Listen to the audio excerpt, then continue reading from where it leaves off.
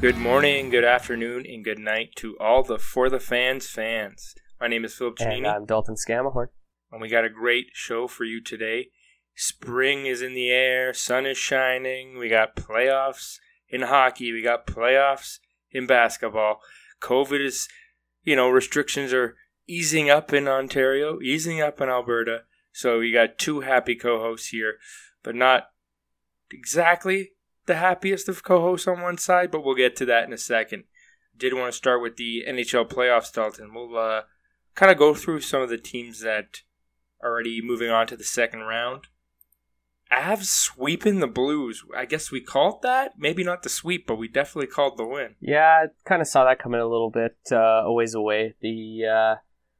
The Avs are a strong team. They've got a great offense. They've got a pretty solid defense. And they came out swinging and they were able to take out the Blues pretty handedly.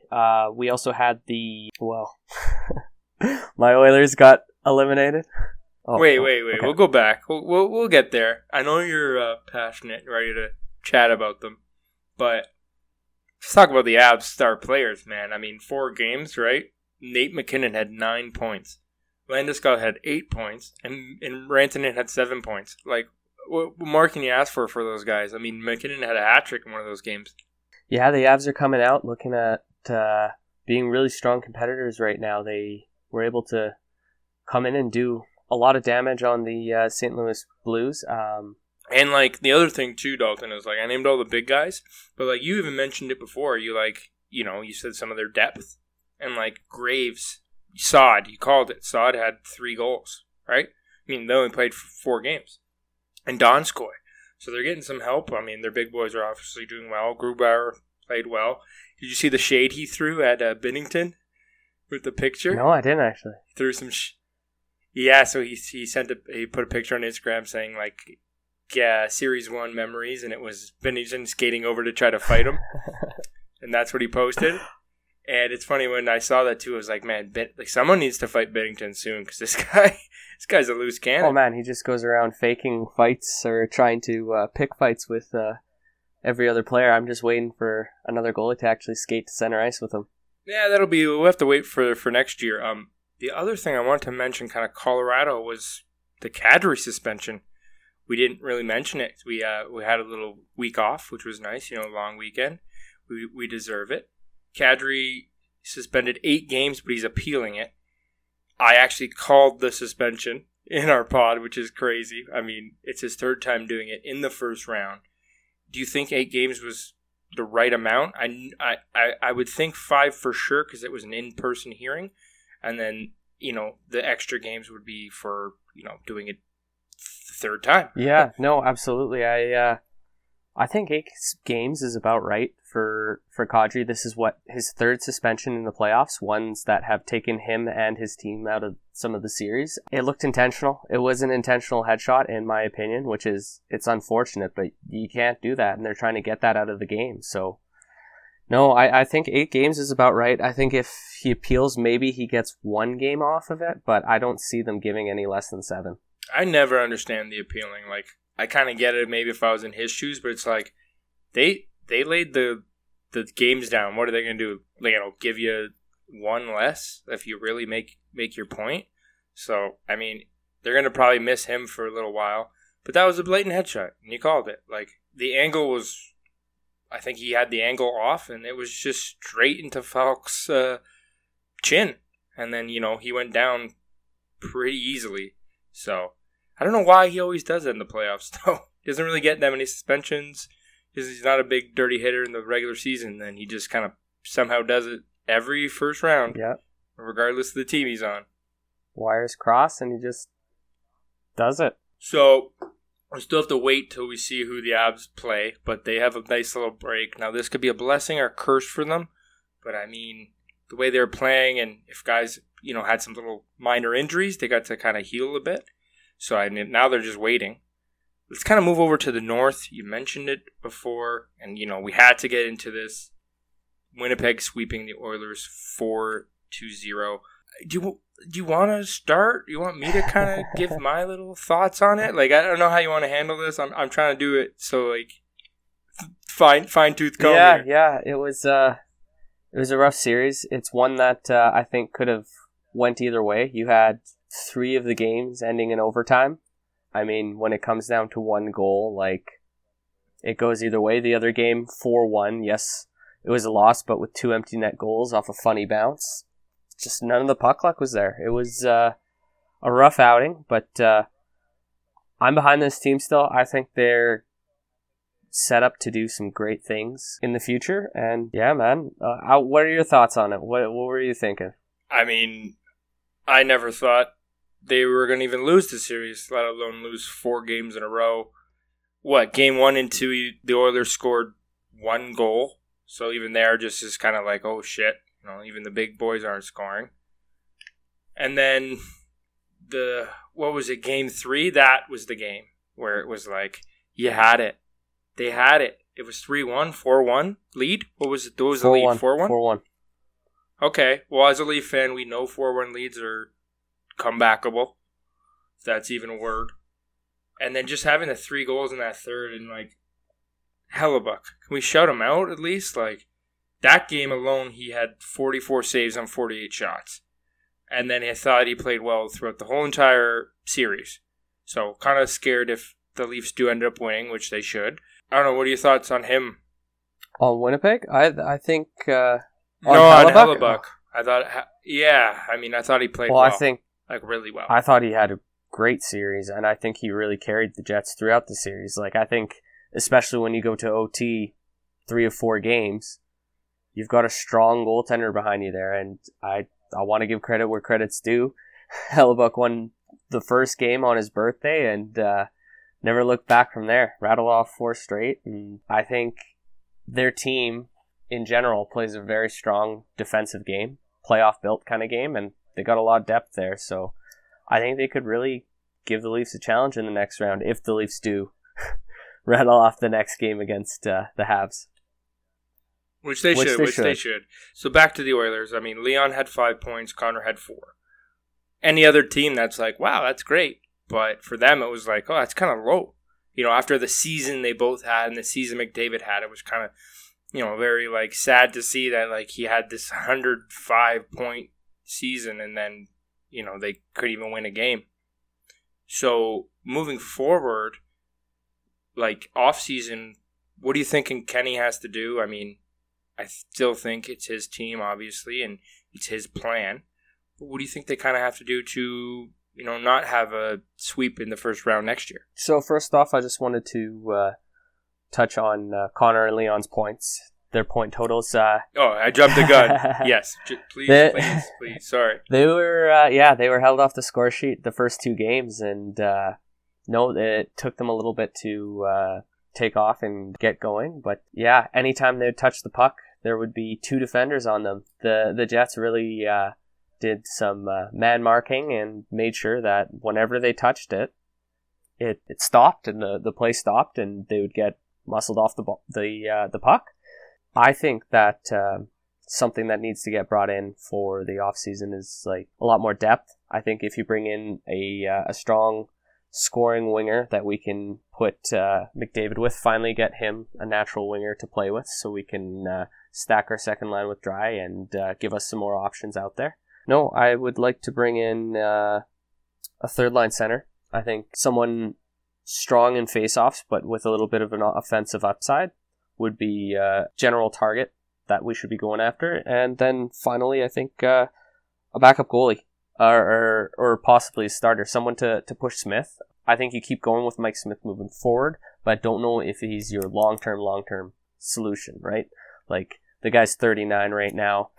If he wants to play another season till 40, I think let's go ahead. He had a great season. He had a great playoff. I think Mike Smith deserves all the credit for the season he had this year. And I think if he wants to come back on a 1 year, I think if he's sharing the crease with someone else and you have another option in net as well, so you can go to another option if need be, I think that's a smart move moving forward. Yeah, and then we were talking off mic, off pod, and like I said, like he's great, but it's just the 39, 40 year age that kind of gets me like, okay, maybe it's time to find someone else, maybe even younger, have them both go, just because, this team has a lot of potential.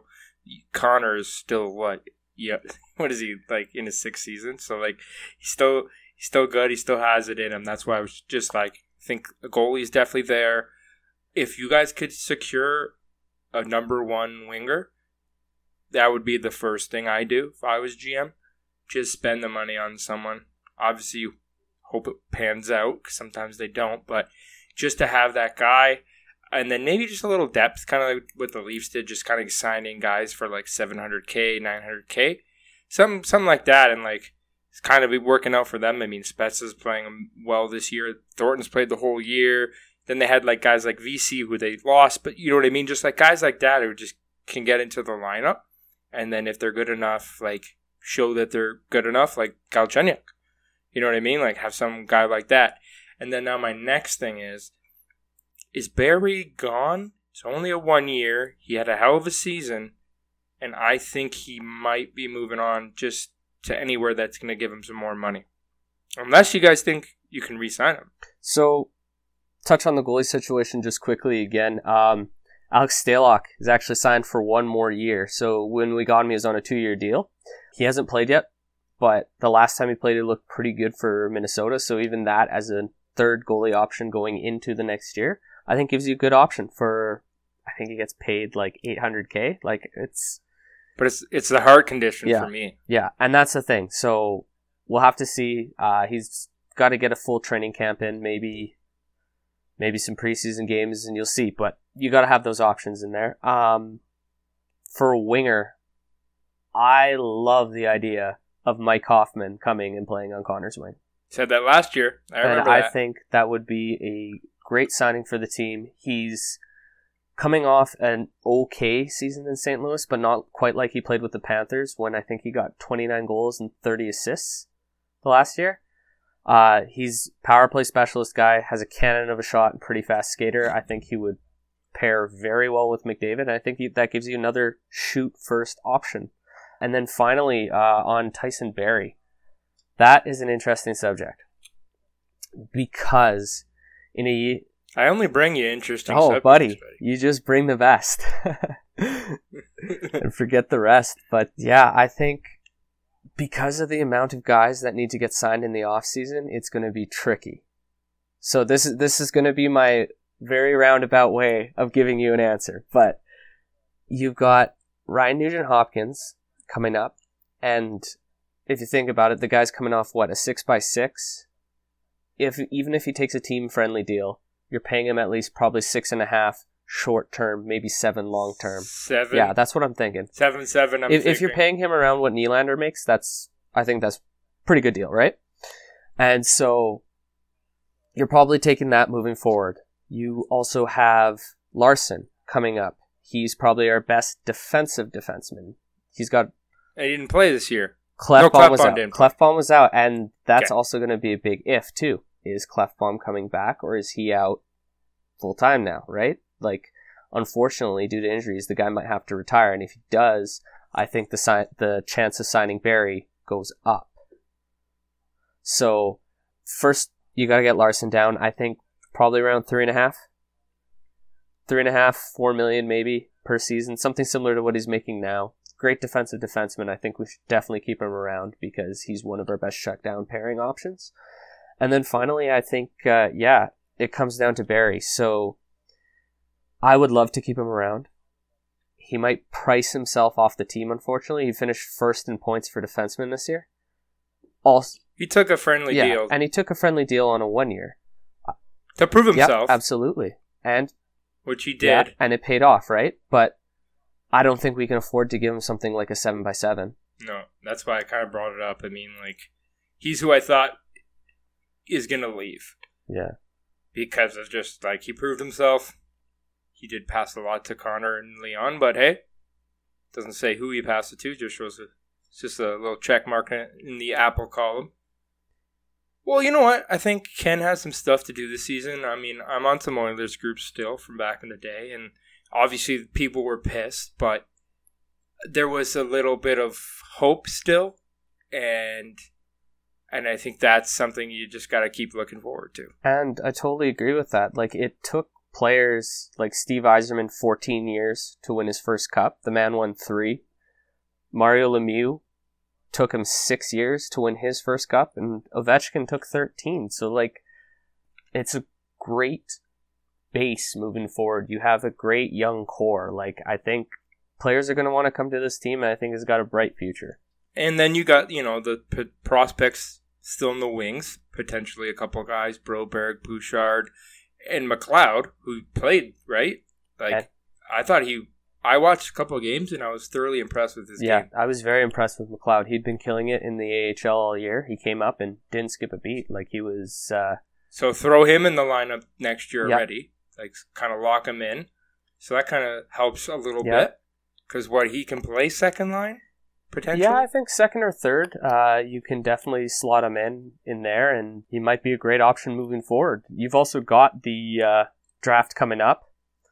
Maybe we pick another prospect there. You've got Dylan Holloway, who is now up and signed to entry-level contract with the Oilers. So there's a lot of options coming out of this, and I think Ken Holland is the right guy to make these decisions and to go over every possible option, every possible direction to find the one that's going to work the best for the plan. Well, that's all, folks. Like, this is coming straight from an Oilers fan, and he gave it to you real.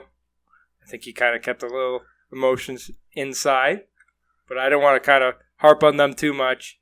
It's just sad to see. I still have a little soft spot for them. I obviously picked them to win.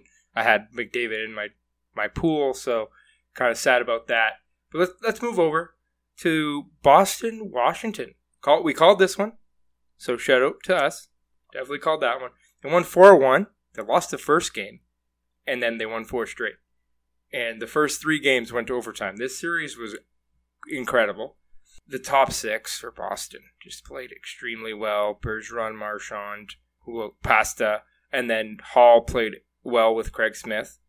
And Craig Smith got that game winner where, it was either Schultz's fault or it was either Samsonov's fault. Could go either way. I know Ovechkin was pissed. I'm hearing news that everyone's on the trading block except for Backstrom and Ovechkin. So, that means Kuznetsov. That's what I'm hearing. Not really sure why. I mean, if you start trading away guys and not get stuff in return, you're only going to hurt your team in the long run. No. But they have a short window, I guess, too. I mean, Ovechkin's contract is, I think, it's up this year. It's technically up now. The 13-year deal he did is done. But he's not going anywhere. He said he wanted to sign long-term with the Caps, and I definitely believe it. That's a team that's built around Ovechkin. They have the cap space for him. They'll basically give him a blank check for whatever he wants. He just needs to want to play. Or want to come to an Oilers on a team-friendly deal to play with McDavid. Yeah, I don't think that one's happening, buddy. He has to take a free team-friendly deal for the Washington. Oh yeah, no, they're he can't get what he's worth. He shouldn't. He's got to take it down a bit just to help the team in general. Oh, absolutely. You look at how the team's built right now and stuff, and you've got some pretty heavy cap hits with players like Backstrom and such, and you definitely want to keep that core together on that team, but after that series, it seems like they might want to shake things up a bit. I think it kind of came down to goaltending there. I know I talked previously, but they ran 3 different goalies in this series. They had Vanacek at the start of the series, who I think was They got hurt. Then he got hurt, but I think Vanacek was their better goalie in the regular season. He was. Yeah, he played the entire year. Just look at stats. Yeah. So he went down immediately. Then you had Anderson come in, playing his first game since 2 years ago? Or third game in 2 years ago? Yeah. He came on to be part of the taxi squad. And he technically got that win in the first game. Yeah, exactly. I thought he had a great finish. I thought it was a great story, but I didn't think he was going to be their starter moving forward for the rest of the season. And then Samsonov came back, and this guy's pretty good, but I don't think he's Braden Holtby in the playoffs good. You know what I mean? And they're young. They're young, though. That's the thing, too. Yeah, that's true. Is they're very young goalies, so you never know. I just wanted to shout out McAvoy, on the defensive side, 5 assists in the 5 games. I picked him, so bringing that up as well. Slapping my dad right now by like 23 points. Oh, by the way, he wants me to ship you a broom. Just thought I'd let you know that. So send me your address. So Boston wins. They're playing the Islanders. The Islanders beat the Penguins. You called this. I didn't. I mean, I picked Penguins players. I had Tristan Jarry as my goalie. And you know what? Islanders played Islanders hockey, and I think this next series is going to be great. Oh. And I mean, like, the Leafs still have to win against Montreal and then technically against Winnipeg. But I'm still a little scared if they have to play either or of the teams, because you got Boston, who is a curse, and they're a great team. Then you got the Islanders, who play just really tough hockey. And then if there's ever games in Long Island, they're just going to rip the Leafs apart. Even though Tavares is not playing, I still think they still have the hatreds, and they'll still probably take it out on someone else. We'll get into the Tavares thing in a second. But yeah, what were your thoughts on just you calling it right? First off, shout out to Jeff Carter, who played his out of his mind. Was actually one of the pretty bright spots in that Pittsburgh lineup while playing through the playoffs. He brought some good experience there. But the Islanders, man, they look good defensively and they play playoff hockey. Like, both goalies, Sorokin actually is pretty much the story of it. He took over the reins from Varlamov when Varlamov wasn't able to play in the first game, and didn't really look back with him. He's been playing great, like he did throughout the regular season, and they've been playing strong shutdown hockey, and I think that's going to be really hard to play against in the upcoming rounds. That's why I think, like, Boston versus the Islanders is going to be such a compelling series to watch, because it's two teams built for big bruising playoff hockey, and they're both built for, like, defense first with offensive upside. So I think it's going to be a really interesting series. Who do you think is going to win? Now that we know that matchup is happening, who do you think is going to win? Man, give me the Islanders. Give me the Islanders. All right. I have Boston. Yeah. Well, I think Boston's. I think it's going to be close. But I don't know. So I think the winner of this series, Boston Islanders, will go on to win the cup. So if Boston comes out of it, I think they'll go on. Yeah. Wow! Yeah. Win the cup? You're not even we haven't even gone to the West yet. No, I think the winner of Islanders Boston is going to win the cup. Both of these teams look really good, look playoff ready. I think they're going to have a great series, and I think either of these teams could go on to win the cup. Okay. Well, I'm definitely just going to leave it at that then. I want to get into a couple of the other series that are still going on. Tampa Bay's leading 3-2 against Florida. Been a great series so far, really rough stuff.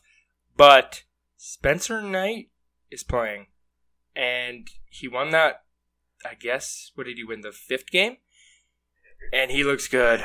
He's their best goalie right now. He is, and it's crazy. So, like, great pickup for them. I think they picked him 15th in the draft a couple of years ago. Because he was, the best prospect goalie. But you never know if they pan out. Just the way he played at the end of the season, and the way he's playing now, I'm a little scared for Tampa. I still think they got it, but having him in Florida's crease definitely helps them out a lot. This is what I was saying, man. I said they would probably go with all 3 goalies, and I was waiting on them to put in Spencer Knight. And the man won his first game, and I think he's going to be the X factor moving forward here. We could still see the Panthers come back and win. Yeah, definitely, 100%. I think they are technically losing as we're speaking at the moment. It was 2-0 last time I checked. It's also... Yeah, it's also nice to see Kucherov and Stamkos scoring like old times. Like, Kucherov scored his 3 points in, I think, his first game. Like, he hasn't missed a beat. Like, he had the whole offseason. He hasn't missed a beat. I was like, oh man, what if he's like not ready? And he's like, no man, I'm still great. Well, I think Tampa still got it, but Florida's definitely helping himself out. Let's kind of move over to Vegas leading 3-2. Over Minnesota at the moment. Been a great series. They've all been great series. Playoff hockey is the best. Holy smokes. And just seeing all these celebrities and other athletes watching the sport and just saying how cool playoff hockey is and how much different it is than other playoffs. And just the overtime is probably the best thing. So I don't really have too much on that series, though, Dalton, just because, it's in the West. Now that I'm a working boy, I can't always watch the games. But Vegas leading 3-2, so that one's close. And then Carolina's leading 3-2 as well. And Nashville, is putting up a little bit of a fight. UC Saros, you called it. He's been playing outstanding. Yeah, no. First, to touch briefly on the Minnesota Vegas series, I just wanted to give a shout out to Cam Talbot, who shut out the first game of their series and was looking quite good. Overall, yeah, 42 saves shutout. I think that series can still go either way. I think that Minnesota has the chance to come back in this one. You know what? Let's not say die yet on these guys. Like, they've looked good, and when they keep it low scoring against Vegas, they've seemed to be able to outplay them when they keep it close. But, yeah, Carolina, Nashville, UC Saros has stolen a couple games for, well, actually, I think Pekka Rinne. Did he play one of the games this? Was it Pekka? Was it Pekka or was it UC? Because you know what? It probably was UC. Keeping it close for them, and I thought it was UC, but you never know. Yeah, Carolina's looked feisty. They've been doing well in the close games, and Jordan Staal actually scored their overtime winner the other game. He scored a couple already, so it's great to see the captain scoring some goals. Now let's move over to the Leafs. 3-1 at the moment. They're playing tomorrow night, which is Thursday. Honestly, like, the first game was 2-1. They scored a pretty amazing goal shorthanded, but it was also the same game that Tavares got destroyed and injured. Super painful to watch. They kept showing it over and over again. I thought that really hurt the team a little bit, just having your captain go down. He was out for like 10 minutes. I heard he was screaming. Then you saw it, like, he got up, and then he tried to keep getting up, and they're just like, no, you got to stay down, man. Like, that was not Corey Perry's fault at all. I know he's an instigator and a dirty player sometimes, but that's just a hockey play that just went wrong. Yeah, I totally agree with you there. Like, you could see after the initial hit, Corey Perry did jump to try to get over him and just hit him pretty hard, unfortunately. And yeah, it's hockey play gone wrong. I really hope John Tavares is going to be all right and this doesn't affect his career in any way, well, other than the injury. But no, tough to see. Tough if you're a Leafs fan, tough if you're a fan of hockey. Yeah, no, I can see how that would definitely affect you game one. Yeah, and then they moved over to game two. They slapped them 5-1. Game three, great win. And then game four, another win. So it's not every time as a Leaf fan you're going in 3-1. Carey Price has been playing vintage Carey Price. He's been definitely keeping them in it. But I got to shout out to Jack Campbell because he's only allowed 4 goals. He has a .950 save percentage. He's playing in front of a great group of players, and I just think he has some great momentum. So I'm really looking forward to the Leafs kind of beating the Habs and then moving over to Winnipeg. But I also want to shout out William Nylander, who scored 4 goals and 1 assist in the playoffs so far, which is great because Matthews and Marner hasn't scored as much. So it's nice to see that depth. And then when your second line center, who's also a superstar, and you pay him $11 million, goes down, you think that second line is going to be Gonzo. But Willie's been playing great. They brought back Galchenyuk up. He's been playing good. So you know what? Things are looking good in Leafland. I'm not going to jump the gun. We'll keep talking about them if they keep winning. But as a Leaf fan, I'm pretty happy. There's a breath of positivity in the air, that's for sure. But honestly, that's basically all the playoff series talk. I did want to kind of move over to 2 things that happened that aren't playoff related. So one of them is, did you hear what Ron McLean said last night? No. Wow. Dalton, thought you were a hockey fan, buddy. So, he said a homophobic / AIDS related joke, and he hasn't been fired. They haven't really said anything about it yet, but it was kind of off. So let me kind of explain. So Bieksa has a picture of I think Anthony Stewart and Wayne Simmons and another guy, and they had their shirts off. And then Ron McLean said, "You have a picture of guys with their tarps off, so you must be positive for something." And I still don't know what he was trying to imply. The only thing I can think of is, again, homophobic slur / AIDS related joke. And I'm surprised I haven't really said anything yet. I'm surprised you didn't hear about it. It was trending on Twitter. Yeah, so like definitely check it out after this. I think he should be fired. That was last night? Yeah, buddy, in the Leafs game. Jeez, no, I didn't hear about it at all. Like, yeah, you can't say that kind of thing on TV. Like, that's not right. Like, yeah, and like I was trying to justify it because it's wrong, but I still don't know what he was trying to imply. The only thing I can go back is what everyone kind of brought up. So I guess we'll kind of keep a little eye on this one. You know, they fired Don Cherry when he said "you people," so Ron and Don gone for the same thing. Almost. Well, same thing, different thing. Yeah, saying, exactly. But Super weird just to hear that from him, and then like Jennifer Botterill gave a weird look. She was just like, "Okay, like, did you just say that?" And then yeah, so it's like definitely something that's hot in the NHL right now. The other thing I wanted to kind of bring up, and like I didn't want to go too much into it because I don't know all the stuff. I haven't really checked if he did say an apology or if the CBC Sportsnet ever came out with anything. And right at the moment before I did my notes, they didn't. So we'll just leave it at that. We'll bring it up next time if anything does come up. I did want to bring up Wayne Gretzky resigning and then apparently signing with TNT. yeah, I think that's a good deal for him. He went out and he is taking on a new role with TNT. He's going to be one of their one of their guys on the panel.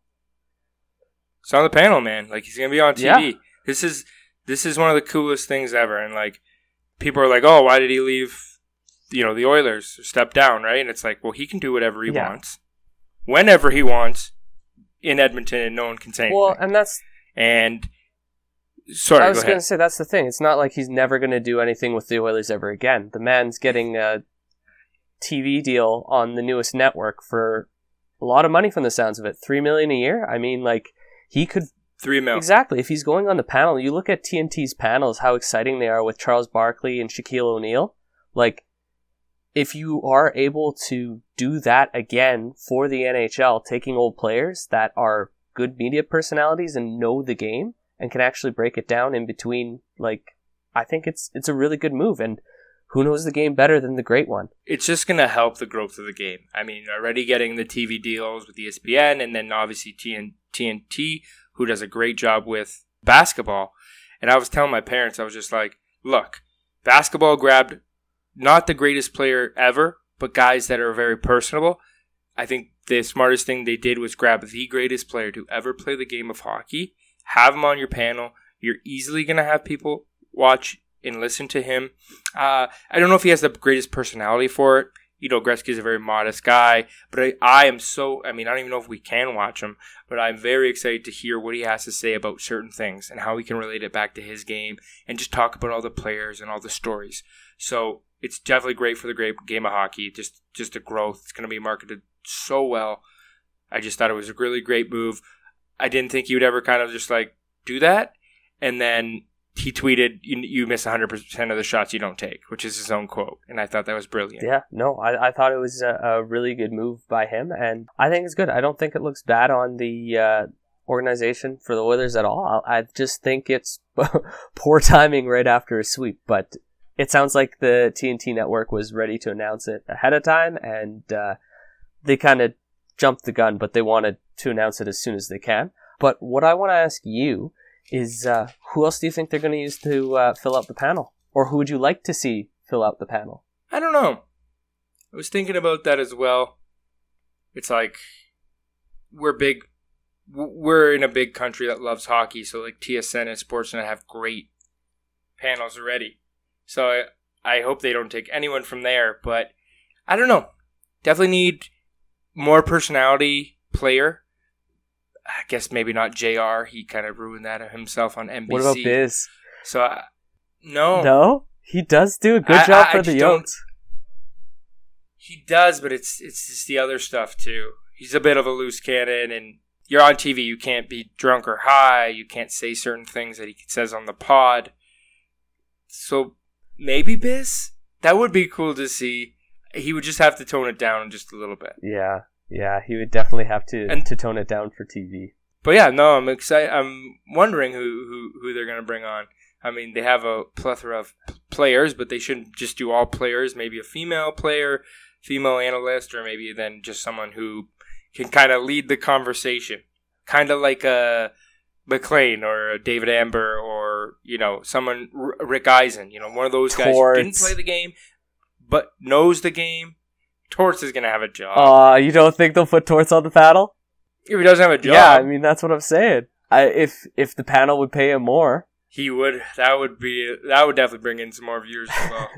Well, I guess we'll just have to wait and kind of see for that. But enough hockey talk for the day. Playoffs are in full swing. First series games are kind of close to the end. Hopefully we get to see a couple Game 7s. That's always great. Let's move over to the Blue Jays, MLB. So they're 24-23, fourth in the AL East, 4-6 in their last 10. Haven't been playing that well. Got swept by the Rays, which sucks because they're in the same division. They lost 2-1 to Boston, which also sucks. But I think their bullpen needs some help. Like, they were leading some games, and their bullpen allowed so many runs for teams to come back, especially in those last two series. So I think that's something they need to kind of focus on because obviously the hitting is there. I mean, we have the AL home run leader at the moment in Vladdy Guerrero with 16 home runs, which is crazy. And 41 RBIs already in May, almost June. Yeah. No, things are looking really good for the Jays on the hitting end. They've really gotten the lineup figured out with Grichuk batting right after Vlad now in the 2 and 3 position. That's been working pretty good so far. And yeah, no, like you said, 24-23, the 6 straight losses against the Rays and the Bo Sox really hurt them in their own division. But you've got a big series coming up against the Yankees. I know the game today was postponed due to rain, so they're going to have to play a doubleheader coming up. But they got 1 win so far against them. I think if you can sweep the Yankees, which isn't unheard of right now, especially in this season, like I think you could come out and start pulling up that lead, get a little bit higher up in their own division. And you haven't played teams like the Orioles yet. They're going to have a bunch of games against them, and they're not good this year. Like, you're going to be able to still beat up on the worst teams in the MLB, and I think it's going to look forward. Yeah. They just have to, stay away from these, losing 5 of 6 games. And then, obviously there's question marks because Springer is not back yet. Biggio's on the 10-day IL. But, again, Springer is not back yet, which is kind of cheesing me a little bit. And, I know it's an injury, but, I just want to see this guy play. I just want to see him play in the outfield. I want to see him hit. And then we've seen, 3.5 games? Yeah, it's been tough pill to swallow with giving him all that money, and he hasn't played yet. Obviously, you want him to come back when he's healthy, but how many games is it going to take before he's healthy? You don't want... Because I think it's hurting them a little bit. 100%. Maybe that extra hits, because obviously the bullpen's not really there. They're getting some pretty good starting pitching, and some days they're not. I mean, that's just baseball. I mean, it's a long season. But just having more runs would definitely help them. Having more guys in scoring positions, all that. Moneyball, basically. Get guys on base, get them home, you're going to win games. Doesn't matter if it's 15-0 or 8-7. Did you want to talk about the other 2 no-hitters? There was 2 more. There was 2 more no-hitters. Okay, so we had 2 more no-hitters in the MLB. We're actually approaching the most ever in one season. The current record is 8. It was set in 1884. Wow. And then 7 has happened 3 times in 1990, 1991, and 2015. So the MLB... What are we at right 6. now? We're at 6 already. It's kind of getting boring. No hitters. Yeah, whatever. Seen that before. Where's the perfect game? Yeah, right. Where's the perfect game? Well, so there was 2 no-hitters. The first one was Spencer Turnbull of the Tigers. He got a no-hitter versus the Mariners. It was the 5th no-hitter of the season, a 5-0 victory, and the 8th no-no in Tigers history. The last one was Justin Verlander in 2011, And I believe one of their previous no-hitters was the one that was almost a perfect game that the ref took back after, saying, "Oh yeah, I was wrong there, and it should have been a perfect game." Oh, I remember that one to this day. Yeah. And then he was crying, and he was all sad. It was just like, buddy, I don't know how you ever call that. Oh, man. And to take away a perfect game from a player, it's like, come on, man. Even if it's maybe, just give it to him. These never happen. Another no-hitter followed up the next day, literally. Corey Kluber of the Yankees got a no-hit against the Rangers. It was, like I said, the 6th of the season in a 2-0 victory. And he was the first Yankees pitcher to throw a no-hitter since David Cohn's perfect game, July 18th, 1999, versus the Montreal Expos. So we have some teams that have pitchers throwing no-hitters for the first time since, like, the last 20 years. Like, it's insane to see that in this season when the bats are down, apparently, like, maybe pitching is up. Well, they're not down in Toronto. The thing about no-hitters for me, and like, at least the ones that have happened this season, Dalton, it's like, I always wonder how it became a no-hitter. Like, what was the play that caused the guy to make on base? It's always the one that always kind of like gets my mind going, like, oh shit, you hit a guy in the leg? That's how you did it? Or wild pitch, just an error or anything like that, wild pitch, like just crazy stuff like that where you're like that close to having a perfect game. Yeah, it's nuts to see, especially with all of them happening this year, and like I think there's more to come, man. Maybe we beat 8. Yeah, so like, should we pick a number? should we guess? You know what I mean? Like, what are we in 6 in 3 months? Yeah. So if you put another 6 in another 3 months. What are you at? June, July, August. So you're at 12. Yeah, let's say, fuck it, 12. I'm guessing 12. 12. So 8. 12 no-nos. 8 hasn't happened since 1884, and 7 has happened 3 times. So put that one on the chalkboard, buddy. 12. All right, you can pick a conservative I'm going to pick 9. I'm going to say 9 happened this year. I'm going to say they beat 8 and get 1 more. All right. So if they get up to 9, you win, and if you get after 9, I win. Price is right rules? Yeah, exactly. $1.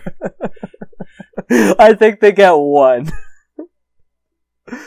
I definitely jumped the gun there. I said the question too, and then I was just like, 6, 12. Jumping at it. That's how it is. Calling it here first. We call some stuff on this pod. I gotta learn how to clip this stuff so I could pull it out later. Oh man, absolutely. And then I think we can move over to the UFC, where I always say things and they never happen. I always bet on fighters and they don't win. So you take it over here, because I'll jump in on 262, but tell the fans the fighting world is a little crazy at the moment. Yeah. So let's start with UFC 262. It was quite this card. Happened a couple weekends ago here, and I think I called every fight wrong. Like, really, as the UFC honestly, especially the main and the co-main for sure. I got both wrong. I mean, you have a 50-50 chance. Yeah, and 50% of the time I'm wrong, I guess. More than 500%. First off, I want to bring up a fight that happened earlier on the card. Ronaldo Jacare Souza had a fight where he actually broke his arm. He, like Chris Weidman, like, when Chris Weidman kicked and it, like, he did that with his arm. Like, broke straight through. Yeah, so he was in an arm bar, and he went to lift the guy, but his arm didn't come with him. And so he snapped his arm, it ended the fight, it was pretty gruesome, and then the UFC kicked him out. Kicked him out for what? After 4 straight losses, he got cut. Oh my god, the guy breaks his arm and gets cut? Yeah. What a bad day. Rough week. So, shout out to him. I hope he lands on his feet, probably in Bellator. He's 40. He's an older fighter, but he's a legend. Speaking of legends, taking a loss, Tony Ferguson. faced Beneil Dariush and didn't look good. I mean, Dariush was the favorite. We said Yeah. this. Like, not to sleep on him, but, I mean, Tony has great legacy. Now, I saw a bit of the fight. I was in an Uber coming home, actually. So I missed some, but it was TKO. But he was getting, like, submitted? Yes. Is that the word? Like, or at least try to. Like, there's a lot of ground game. I thought Tony got out of a lot of that stuff. At first, I'm like, how the hell is he ever going to get out of this stuff? But, I mean, in the end, Dariush just overpowered him. Yeah, Ferguson ate a heel hook that I thought he was going to tap out to, but he decided that pain doesn't make a difference to him and didn't tap out. He was able to get out of it. That was one of the highlights of the fight. Yeah, Dariush dominated him for the entire fight. Like, I don't think it was close. It's tough. You want to see Tony get a win. I think he's lost 3 of his last 4 fights. Like, it's not looking good. He's had some good opponents, but like he's a guy that's going to need really to get in the win column soon, or he might find his way out of the UFC. Dariush, on the other hand, I think he's number 3 in that division now, and you've got another lightweight contender. Like, it's crazy. This division is, as soon as it seems like it's slowing down, it starts picking up again, right? Which it's in shambles. It's not in shambles. We're out of shambles, right? I think we're out of. Now we are. There's a new. There's a new. Yeah, belt. we're in new shambles. New shambles. So let's go to the title fight. Yeah. So the title fight.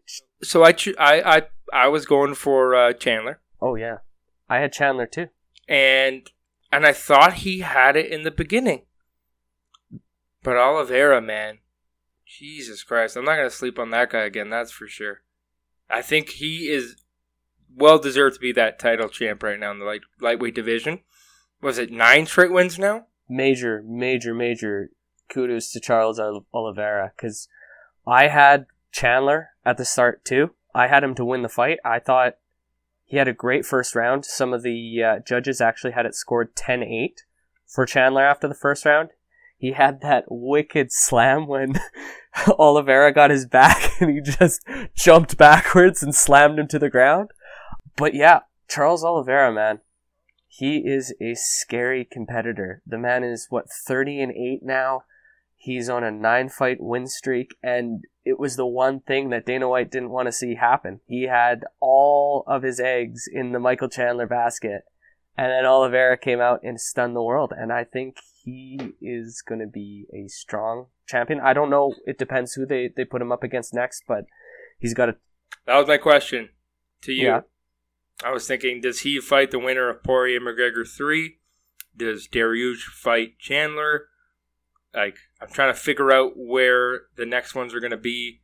I never know because it just depends on what Dana wants. Yeah. Which could be, what he wants and what not everyone else wants to see. But would the winner of Poirier-McGregor, which, this rate might be Poirier, to see Poirier versus Oliveira fighting for the title? I think or McGregor, but, I think absolutely. I think the winner of McGregor-Poirier 3 definitely fights for the title. I think Dustin Poirier, if he wins, he definitely deserves that title shot because he already beat McGregor, which could have been for a title anyways. And if he loses, well, McGregor beat the guy that should have got a title shot for beating him. So, then that settles that score. You've got one of them 2-1 either way.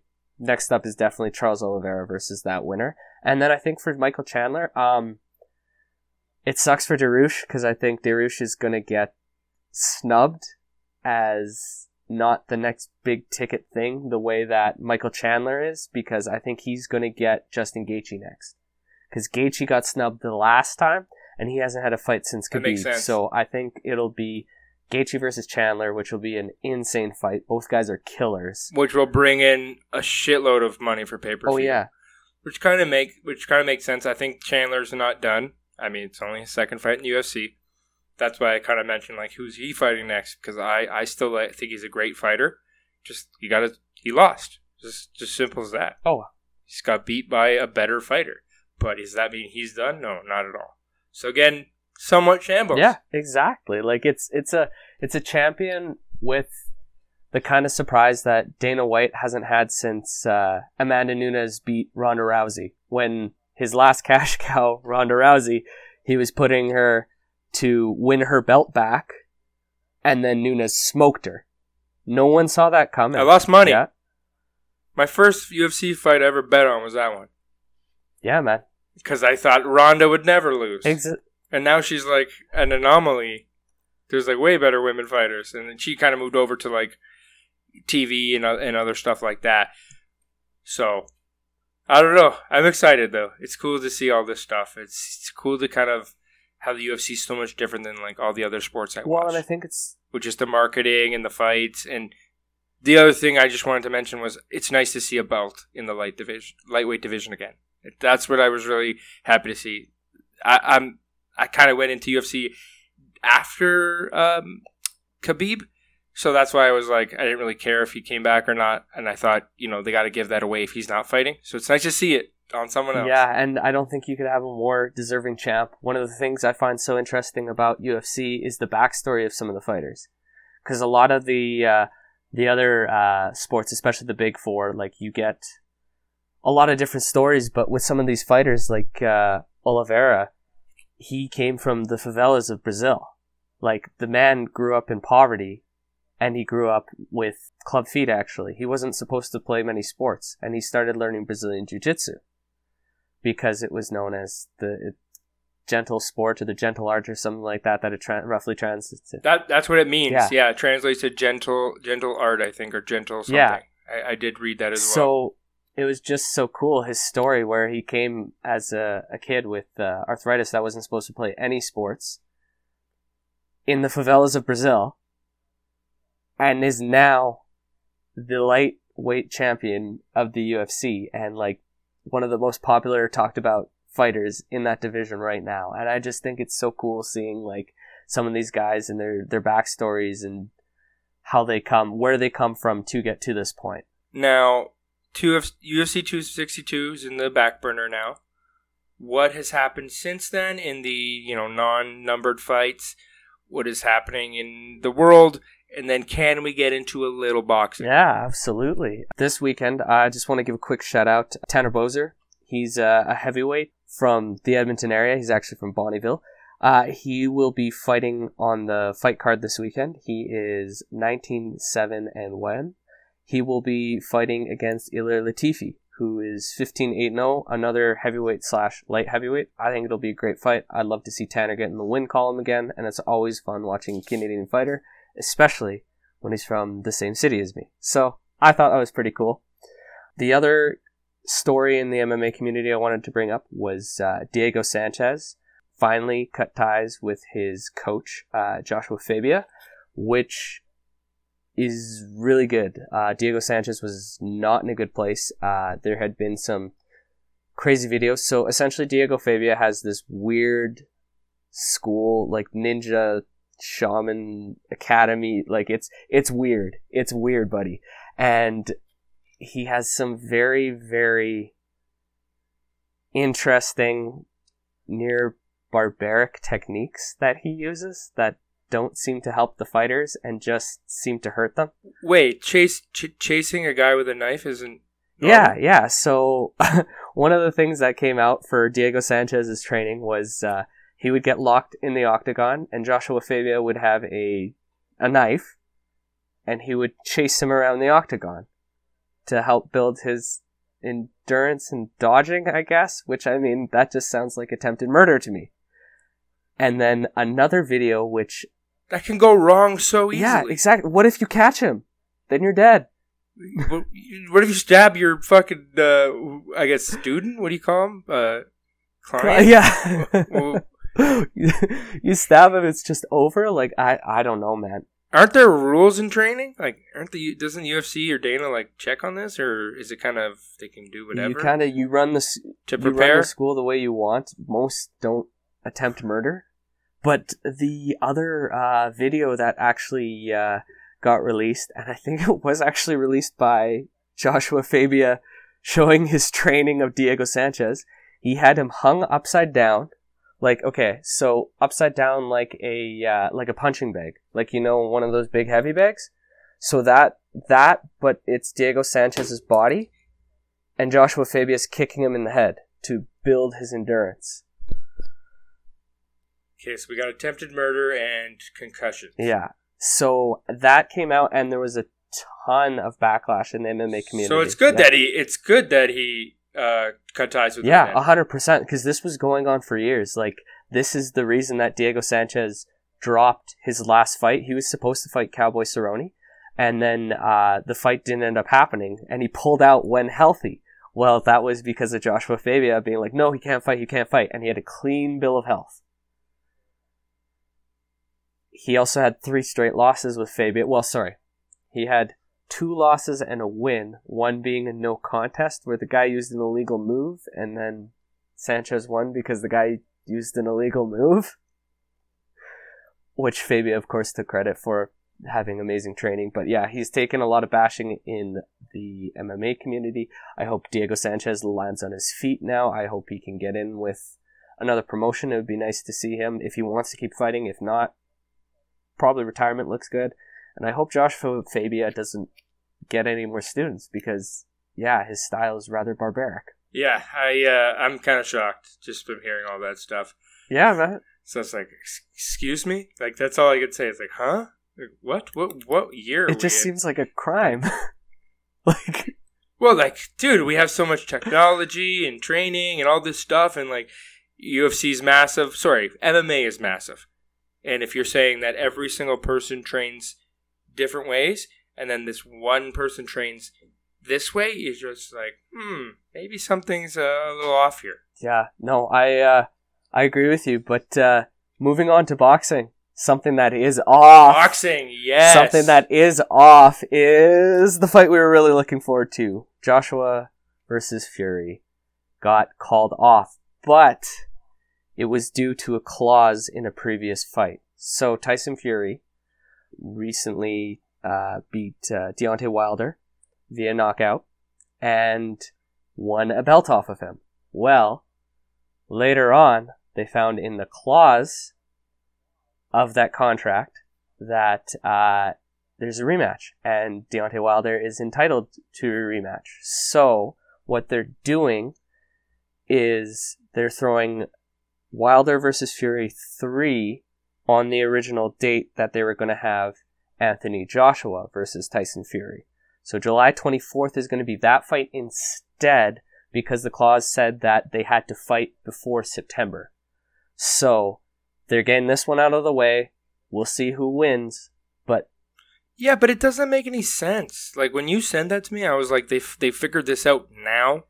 They found the clause now? Like, they already set up the other 2 fights. You know what I mean? And I was just kind of like, what? So, like, yes, we get a fight. Awesome. And it's probably a good one. But it's not the one we wanted. And we still have to wait now a little bit more for that. So my question to you is, regardless of the outcome, does Joshua fight was it Wilder or Fury? Fury. Yeah, so regardless of the outcome, does he still get to fight after? Like, at the fights that we're supposed to have? Well, that's the tough part. Because if Fury loses the belt, he will... Well, they technically... So, Fury and Wilder have a draw and a win for Fury so far. So, if you have a draw and 2 wins for Fury, 100% you fight Joshua next. Like, that's the easiest way. I think Fury's going to win again. Deontay Wilder's been training really, really hard and apparently has been training specifically for Fury next. So we'll see how that goes. But I think Fury in the previous 2 fights dominated Wilder. I think he should have won the last 2. But if Wilder does win, you kind of do set up Wilder versus Fury again to run it back again. Because then you have basically your record is 1-1-1. Right? So it's not fair if the other guy gets to fight, move on, and get other belts. Right. When you still want to, like, who's the actual best between them. I totally get that. I just think, is the boxing world in shambles too? Little shambles? We shambles everywhere in fighting or what? The boxing world's always in shambles. There's too many belts. There's too many divisions. There's too many perfect fighters. Politics too. Clauses and all this shit. Yeah. I don't know.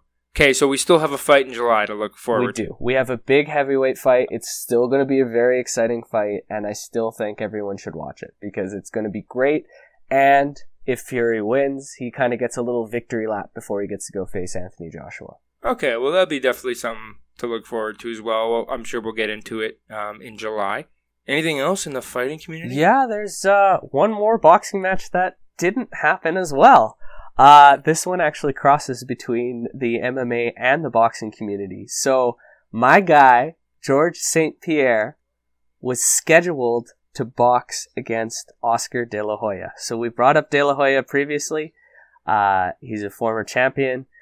His life is going decent again. He wants to get back into fighting, but his fight got called off. It got shut down by the UFC, which is kind of interesting because GSP, his last fight was in 2017, and he's already officially retired from MMA as of 2019. So, 2 years after, he wants to book a boxing match in a different sport, and Dana White shuts it down. Why? So, GSP's signed to kind of like it's like a Legends contract with the UFC for like appearances and stuff like that. And basically, Dana cited that because of that contract, he still has the negotiation power to shut down George St. Pierre on his own fights because of the UFC's image. Now, Oscar De La Hoya also... This just goes back to the clauses politics I just mentioned. 100%. How they can do this stuff. So, I'm glad you brought that up, because Oscar De La Hoya actually has share an ownership in the... So you know the network, the Triller network that Jake Paul was fighting on? Oscar De La Hoya has partial ownership in that. So, them and Dana White with the UFC have always been feuding back and forth. Like, this actually got brought up a while ago. De La Hoya challenged Dana White to a boxing match, and he doubled down, challenging Dana White to another boxing match after the GSP De La Hoya one got shut down. So, I think it's pretty interesting. The thing that I take the most out of this, just because I'm a GSP mark, is GSP's looking for competition again, and he ain't done fighting, and GSP's going to fight Khabib. So there. So 2 retired guys are fighting. Exactly. You can book it if they're both retired as long as the UFC doesn't shut it down. I'm sure Dana would like to see that, I guess. I'm sure it would bring in some money.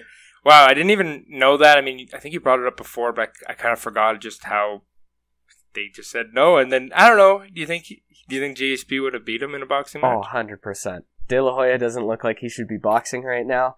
And George St. Pierre trains for like 9 hours a day, every day still. And his body is a temple, and he looks way better than me, man. He looks to be in fighting shape again. I just think he'd be a little bit slower, but his boxing is still unreal. And I think he's one of the best martial artists in the world. Well, you're a little biased. I guess I am too, because, he's a Canadian fighter. I still like seeing him on those Bet99 commercials, because he looks ripped in those. Well, I mean, wow, that's a lot of fighting news. I mean, UFC 262 to boxing to potential boxing UFC fights. That's crazy. So we got a lot to look forward to. I did want to move it over to the NBA. Their playoffs started as well. I mentioned that in the beginning of the pod. Now, we never picked any teams, and some of the series have kind of, already happening. 2 games to 0, one games to 0, and some are happening tonight. But let's just pick some teams. Just say fuck it. So, number 1, 76ers. Number 8, Washington. 76ers are up 1-0 right now. I'm picking the 76ers. They played well all season. Washington has my boy Westbrook, but I don't think that's enough. Yeah, I agree with you there. Let's take the Sixers. Trust the process. Trust the process, finally. Number 2, Nets versus number 7, Boston. The Nets are up 2-0. I have the Nets literally winning. We have a playoff pool at work. I have the Nets winning the whole entire thing. So I'm definitely picking them to win this if I'm picking them to win it all. 100%. I agree with you there. Nets are built to win. They've got the new big 3. I think I have to agree with you there. I think they could win the entire thing. The only thing about them is they haven't really played a lot together. Like, on the floor, all 3 at the same time. I think that might hurt them a little bit. But hey, let's see what Steve Nash can do. You've had Durant and Harden play together before, and I think you're still going to be able to bring out some of that chemistry. Putting them in with Kyrie Irving as well will be a little bit of a question mark, but I think all three are fantastic players, and I think it's going to take them far. Yeah, it's just the depth to, and I think do they have Blake Griffin now? Oh yeah, they have DeAndre Jordan and Blake Griffin still. Like, they've got some depth there too. Yeah, what am I saying, right? Well, that's it then. The Nets are definitely taking it against Boston. I mean, we're lucky picking them two games this year already, but you never know what happens. They just tank now.